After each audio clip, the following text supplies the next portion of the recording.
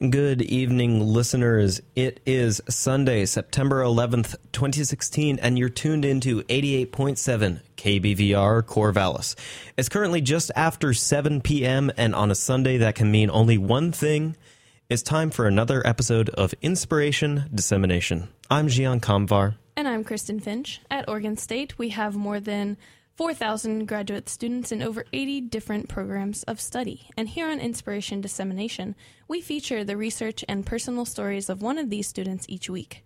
If you're a graduate student at Oregon State and you're interested in coming on the show, or you just want to find out more about the awesome things going on at Oregon State, check out our blog at blogs.oregonstate.edu/inspiration, where you can find out about our upcoming guests and links to our Facebook and Twitter pages.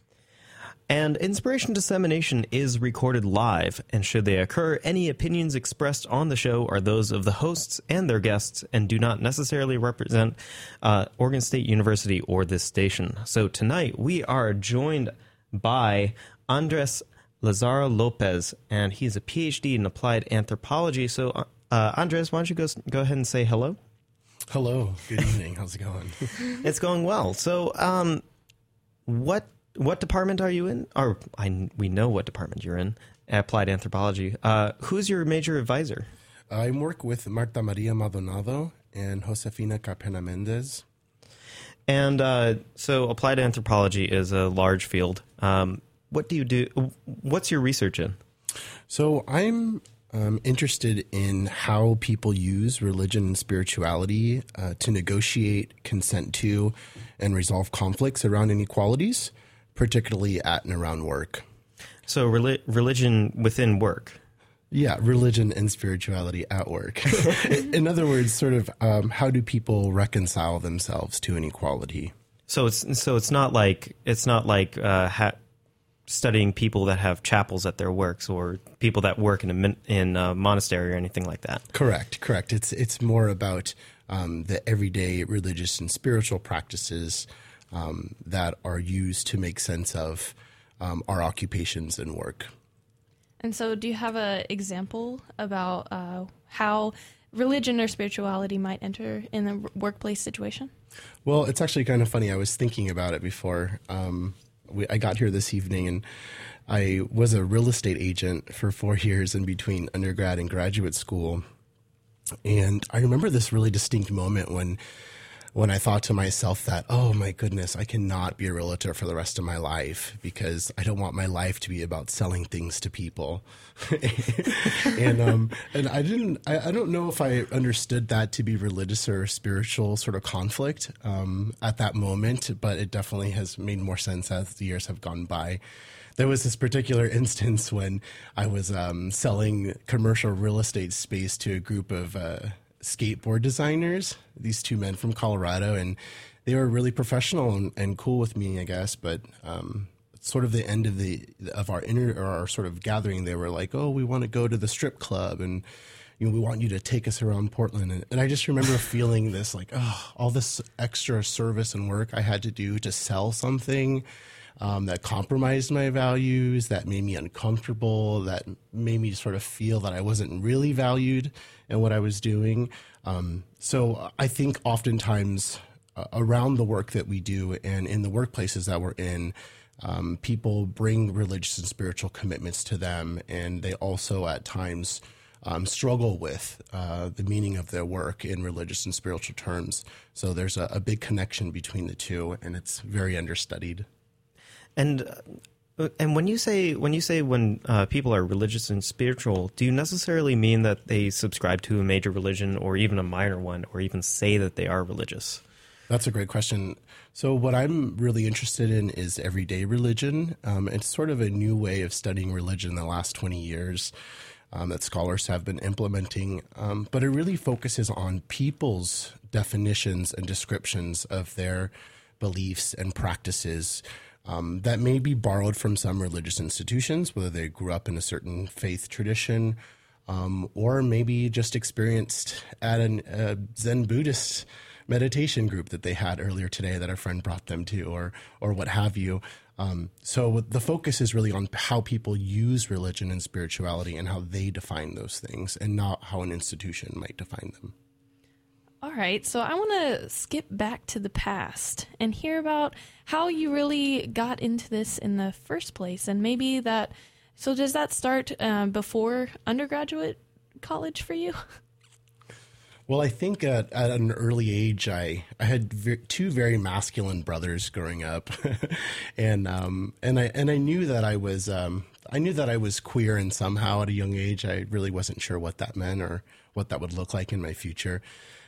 But I learned pretty quickly the way that my brothers behaved around our parents, as opposed to their friends, as opposed to the women in their lives, and that masculinity and sexuality were very important. In those different contexts, and were sort of played on different ways. And so I think for some reason at a young age, there was a very clear awakening in me and understanding that something was wrong here, or that something didn't really quite make sense, the way that my brothers portrayed themselves, and the way that sexuality was portrayed to me at a young age. So I think I was always sort of inspired by masculinity and sexuality in some way at an early age. And so did you somehow feel that maybe they weren't showing or displaying their truth by having to be in these situations where they have to kind of change the way that they're behaving around certain groups? I think at a young age I did. I think I thought they were being unauthentic, or they weren't being their real selves. Is there a way to describe this kind of thing where, you know, when you talk with one person, you act a certain way, and you talk with another person in a completely different group, you act a very different way? Is there a term for this that we can use? Yeah, so many quality scholars use the term code switching to make sense of how people from oppressed populations use language and performances different in different contexts to communicate different things.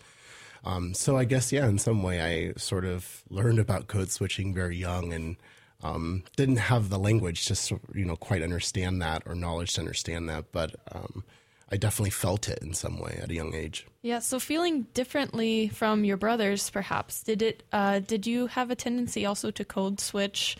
Perhaps like around them, you were kind of different than the way you'd be around your friends? Oh, absolutely. Absolutely. I think well, of course, I listened to salsa music and Motown because of my parents' influence on me, and because it's great. But besides that, rap was pretty much the only thing that I would listen to, and I think it has a very strong correlation with my brothers and their influences on me. Right. Okay. And then, so how did that lead you to end up studying sociology in undergrad? Well, so originally I went to Xavier University in Cincinnati, Ohio to study psychology. I went to a Jesuit high school here in Portland, Oregon, and I wanted to continue my education in the Jesuit tradition, and they had a great psych program. And I wanted to go far away from the West Coast because I wanted to experience something completely different, which I did. But psychology was not for me, and I learned very quickly after taking Psych 101 that I was not interested so much in the individual as I was in groups and larger populations. So I took Introduction to Sociology, and I was hooked. I thought, you can major in this? I was sort of blown away, and but it was really exciting to me. It had kind of a personal impact because you finally were able to get the language to describe what you've been experiencing your whole life. Absolutely. I often say that sociology saved my life because it definitely provided me with an understanding of the world in ways that I think was already there, but I wasn't able to share that with people or to disseminate my knowledge, if you will. We like that. Way. So once you had the terminology for what you were experiencing and kind of this foundation and being really interested in this field, what did you do during undergrad that really, or what was your main project? So at Xavier University, if you study sociology, you have to write a senior thesis type project. And I was sort of trying to figure out what I wanted to study. I remember this evening that I was with a dear friend of mine, and we were both sort of reading papers and talking big ideas, and and I read a piece on masculinity by Dr. Sharon Bird, and it just sort of ignited me, and I got so excited. And I remember telling my friend Lauren, I said to her, remind me that I have to spend my life contributing to this in some way, in 10, 15 years when we're doing something else, and remind me of this moment tonight at this coffee shop. So that led me to do a bachelor's sort of project on how college-age men viewed their masculinity and whether or not they felt restricted by masculinity in some way. And this was a college project where you actually did interview college-age men about masculinity, and so you went to a 4-year undergrad. You got your degree in sociology, and you had research under your belt through this project, and but we know that you were a realtor after undergrad. So what kind of led to that? Well, to be honest, I really needed to go home. I needed to come back to the West Coast after being in Ohio for 4 years. And also, I really sort of needed to grow up a little bit. I knew that I wanted an advanced degree in sociology, but I wasn't quite ready for that. I needed to make some money and live a little bit and, I don't know, sort of have a little bit more power than I think I didn't feel so much when I was getting my undergrad. And so I guess, what kind of jobs did you have? Was it only realty? Well, actually, I worked as an admissions officer in a university at first. And and the reason why I even got into real estate is because most of my family is in finance. And my mother has sort of taught a lot of my family how to do the business and to be self-employed. And so it was something that was sort of, I resisted in many ways because I wanted advanced degrees and I wanted to go to school. But at the same time, it was sort of easy to fall into because I sort of was in diapers in escrow, at a very young age. So that wasn't hard for me, I think, to pick up. Cool. So did you then, while you were doing your real estate job, did you go into, how long did you do that and when did you start your master's? So the whole time actually that I did take the time off, my intention was to go back to school right away. So I applied for graduate school 3 times actually in between my bachelor's and my master's. And it was very hard because I'm a first generation bachelor's degree in my family, and I didn't really have an understanding of how graduate school worked. My undergraduate advisor told me that I'd be better suited for community college. Really? Yeah. So that really sort of threw me off. I didn't know which way to go. I just knew that I wanted a PhD, and that's what I wanted to do. So third try was a charm, and luckily I got into a good program. And so you were able to get into a program, I guess, with virtually very little support. Wow. Exactly. And so where did you do your master's? So I went to the University of Missouri in Kansas City. And I was really lucky actually to be at UMKC because I also got to work at United Way of Greater Kansas City while I was there. So I began my whole graduate process while also doing research work for United Way outside of the academy, right? So it was a really great pairing of professional research and academic research. And UMKC was really wonderful too because there was masculinity scholars there and there was religious studies scholars there. And it was a fairly interdisciplinary program. So it was something that I was excited about, yet focused in sociology. So what groundwork did you lay there? So at that point, I knew I wanted to study masculinity, but I really didn't know in what context or what that really meant. I was still, really fresh to this process, really green, I guess you could say. But I decided to study men's movements or men's ministries because of, really honestly, I think because of my brother, because he became an evangelical and had a different belief system in a way that we did not share growing up, and it was very confusing to me as to why he would think the things he did and behave the way he did. So, I was really, really excited to have the opportunity to study a group of men that maybe sort of were similar to my brother and how he thought, and asked bigger sociological questions about masculinity and religion and inequality. And so that's when really those two subjects kind of became intertwined for you, is when your favorite topic, masculinity, kind of met up with this like need or this want for you to kind of get back into understanding why and how people like are also religious in their life. Absolutely. It was I was hooked, I guess, after that. And it's not only that, but it's also tying large aspects of your life. I mean, because we mentioned this early in the show, but we didn't really highlight this. But you are Christian. I'm a Catholic, yes. Yeah, and so religion is a large part of your life, and this is intertwining. Something that's fascinated you for a long time and something that's been part of you for a long time. And so you were able to do your research in this in your master's at UMKC, researching men's ministries. And so how did this lead you to a PhD, or did you take time off after this, or did you go directly into a PhD after this? I did. I knew that I would never get into a PhD program without having a strong master's degree and some experience under my belt.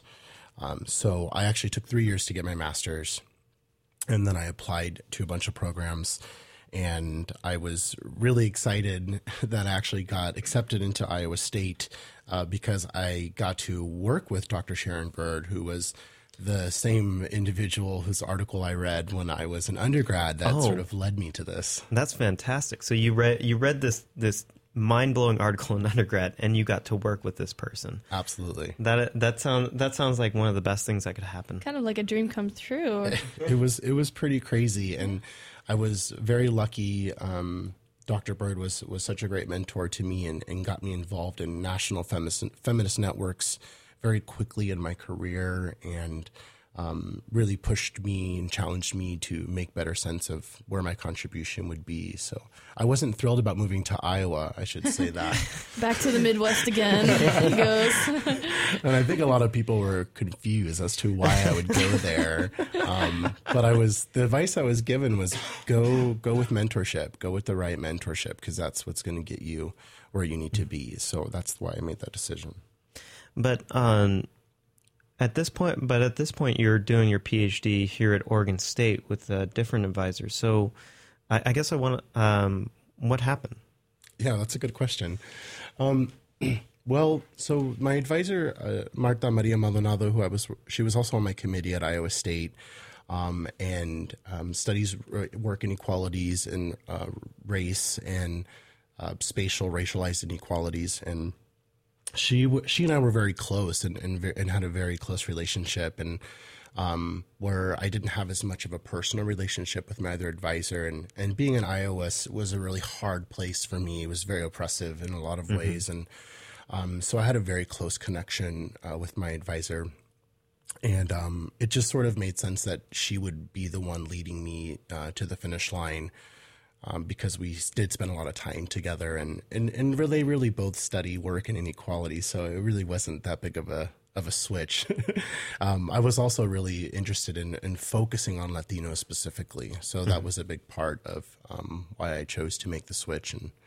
And then my advisor, Dr. Maldonado, actually got a position here at Oregon State. She had an interview just a few weeks actually after I switched with her, and about 8 months later, she got the offer to come here. And you were like, yes, let's go back to the West Coast. It's really funny. So even though I'm from Los Angeles, but I came of age in Portland. And, when you come to Oregon, at whatever age you move here, if you're not from here, you sort of have to pick Oregon or Oregon State, right? And I wasn't really so obsessed with making that decision quite early, but I did, and I chose the Beavers, and so I was an Oregon State fan, and I have been for about 10 years. So you can imagine me watching Oregon State football games at 1 a.m. in the Midwest because of the time difference. And being a fan for so many years, to have my advisor tell me out of all the places in the country that she got a job at Oregon State, it was definitely the hand of God. And those sort of things, it was no coincidence for me. Definitely sounds like you've definitely been focused in your path, and it's been led by your personality, which I think is really cool. That's and awesome. You've really Thank been you. following your drummer, I guess. And you know exactly what you need. That's fantastic. That's so nice of you to say. Thank you. And so now that you're here at Oregon State, in the timeline here, why don't we go ahead and revisit what your research here is? Right. So I think an easy way to sort of boil it down is really two questions. One, how does religion and spirituality shape work and vice versa? And two, what do identities and inequalities have to do with this? So I guess I'll just begin. I'll go right into this. Sure. Right? So Fantastic. the first one, how religion and spirituality shape work. With this new framework of studying lived religion and everyday religion, scholars are no longer privileging institutions as the place where religion and spirituality exists. In the workplace, we know that work is shaped by all sorts of different things, and that inequalities in the workplace change people's experiences. If you're a man or a woman, if you're a person of color, if you're a queer person, if the occupation is male dominated versus female dominated, if, depending on the work environment and the culture of that workplace, right? Sort of there's all different experiences that exist within those workplaces. And now more and more scholars are trying to make sense of how religion and spirituality actually influence work, the workplace, and the interactions among workers. And so this is, and again, this is more of a from a personal religion standpoint, not necessarily an institution standpoint. Well, that's a good point. I mean, that's part of the equation, but not the whole equation. So definitely people bring religion to work with them. So some people see work as a spiritual calling. I guess I would say I'm one of those people, right? That there was something about my experience at a young age that made me realize that masculinity and sexuality and, these things were something that I had to contribute to in some way. But also other people find that at work, not necessarily meaning to find that at work. So when you're a nurse and you're around death and you're around families and changes and people's religious and spiritual beliefs, it's going to challenge you in some way. It's going to make you maybe think about your work in religious and spiritual ways that maybe you hadn't prior to that interaction. And a nurse, like I said, the occupations themselves are religious. So nursing has a great degree of religion and spirituality. That's part of that occupation. And even more interesting, occupations such as journalism or being a university professor, which are like sort of quintessential Enlightenment professions, right? These would not be the places you would think religion and spirituality exists, right? It's sort of the opposite. They would say truth is not religious. So, these sort of people are not religious, but that's not true. A lot of research is sort of showing how these professions themselves are actually very religious and very spiritual and motivate people in religious and spiritual ways. And so I guess I'm wondering how do you conduct your research? How do you research religion and spirituality within the workplace? I mean, considering that some people don't consider themselves religious, some people don't think about that.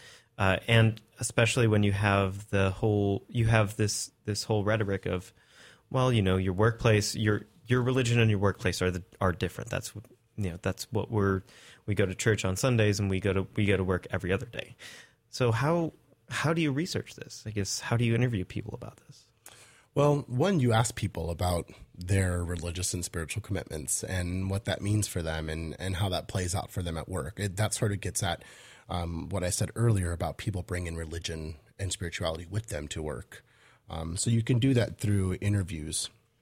Also by understanding through interviews, you can understand the occupational pressures or the workplace cultures that support religious or spiritual activity. But one of the most exciting things I think about the everyday religion framework is something that they call auto-driven data collection. And what that means is basically is that your participants themselves are collecting their own data. So in my study, the people I'll be interviewing will actually be recording audio diaries for about 5 to 6 minutes during the weekday for about 3 weeks. So I will collect data.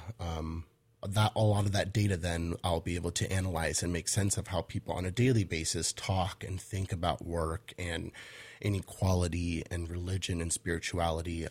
So they'll have a list of sort of guiding questions that they can refer to and think about.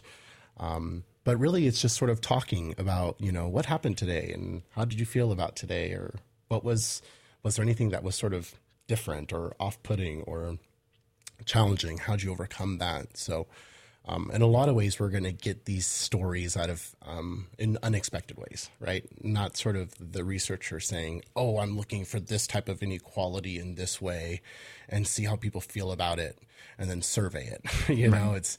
It's more sort of like, we know these things exist. We know inequality exists in these ways. And we know that religion and spirituality are fundamental to your identity. So how do those things sort of intersect with each other? So I won't be interviewing people who don't identify as religious or spiritual. Mm-hmm. So I don't know if that answers your question. Definitely. All right. Well, so I just wanted to also point out we have another host in our studio tonight, and it is Lillian. Hi there. Yes. So Lily is going to be joining us very soon as a new host, and she has a question for you, Andres. Yeah. And so I was wondering about your research and its impact on the community, and how you feel about reaching out to the community at large versus creating research for intellectuals. And how do you propose or see your research impacting the community at large in the future? That's a good question. Thank you.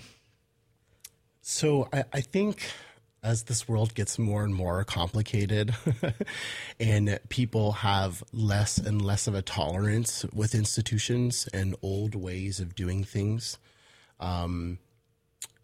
people find new ways of making sense of their marriages, of their friendships, of their education, of their romances, what have you. And I think these are fundamentally spiritual questions. When we see major cities like San Francisco, who are so gentrified that the entire city itself is changing, we have to ask ourselves spiritual questions. When we see the Dakota Pipeline going through and native lands and waters being destroyed and taken from them, we have to ask spiritual questions about what's happening in our world. And so I feel that a big part of the problem is that religion has hijacked spirituality from us and has not allowed the two to exist together and to be made sense of together and to be challenged together. So I hope that my work and research will bring about a new language to be able to do that, so that I can speak as a religious and spiritual person or someone with religious and spiritual experience that's an authority, that's real, that matters, and that it's not controlled by or limited to the Catholic Church or a certain religious group. So no one has to tell you how to practice your religion or how to be spiritual. Exactly, and I think we're doing that already. It's not this isn't a new thing. We just don't have a lot of knowledge of how it affects things and how it interacts with things. So I definitely think new language, new understanding of religion and spirituality, besides it just being something that crazy people do to hurt other people, right? Because it's sort of how we think of religion, especially in this country. But also at the same time, there's a lot of talk about workplace spirituality. So there's a lot of corporations that are putting a lot of energy and time into understanding spirituality itself at the workplace and how to stimulate that and how to make workers feel more connected with their work. And they're not connected with scholars who really understand how religion and spirituality works. So there's definitely a divide between those two that I hope that my work might be able to speak to actual corporations and people interested in workplace spirituality. At the same time, there's also a gay Christian network, for example, which is a group of wonderful activists and scholars and pastors and religious lay people who are gathering to share knowledge and information and resources and to really sort of take back their spaces in religious institutions. So I feel that my work can speak to both of those communities in very different ways, but meaningful ways. Awesome. Thank you. Thank you. Thanks for the question, Lily. And I guess that leads right into my next question, which you kind of already touched on, but the future for you. What holds after your PhD is complete? Well, I hope to be a professor at a four-year university. However, it's a very challenging market, so we'll see where I fit. But I also have a great deal of research skills that I've been working on, like I said, when I started at UMKC, and I've continued to develop that throughout my years of graduate education. So I'm open to, private industry jobs and other ways that might feed me. And so we're coming to the end of our interview, and it's been a pleasure talking with you. Thank you. Definitely. And we have two traditions that we have on Inspiration Dissemination. And the first is that we ask you to give a piece of advice, not necessarily advice for me or for Kristen, but it's rather advice maybe for yourself 5 years ago, or someone who you see identifying with your situation. What kind of advice would you give them, I guess, to live a happy life, or to go in the direction that they want to go, or to get into grad school? What kind of advice would you give them?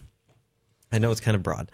No, definitely. Well, so I decided that instead of giving advice, that I just wanted to read a quote. Because it's a very long journey. I mean, I definitely would say that you have to be true to yourself. And as my advisor, Dr. Maldonado, says, to follow your questions. I think those are things that I always remind myself of. But this quote by the infamous Martha Graham, it's been a very important quote for me and my academic family. I call this a group of people through my journey that we've gathered to support each other. So I think this quote kind of sums it up.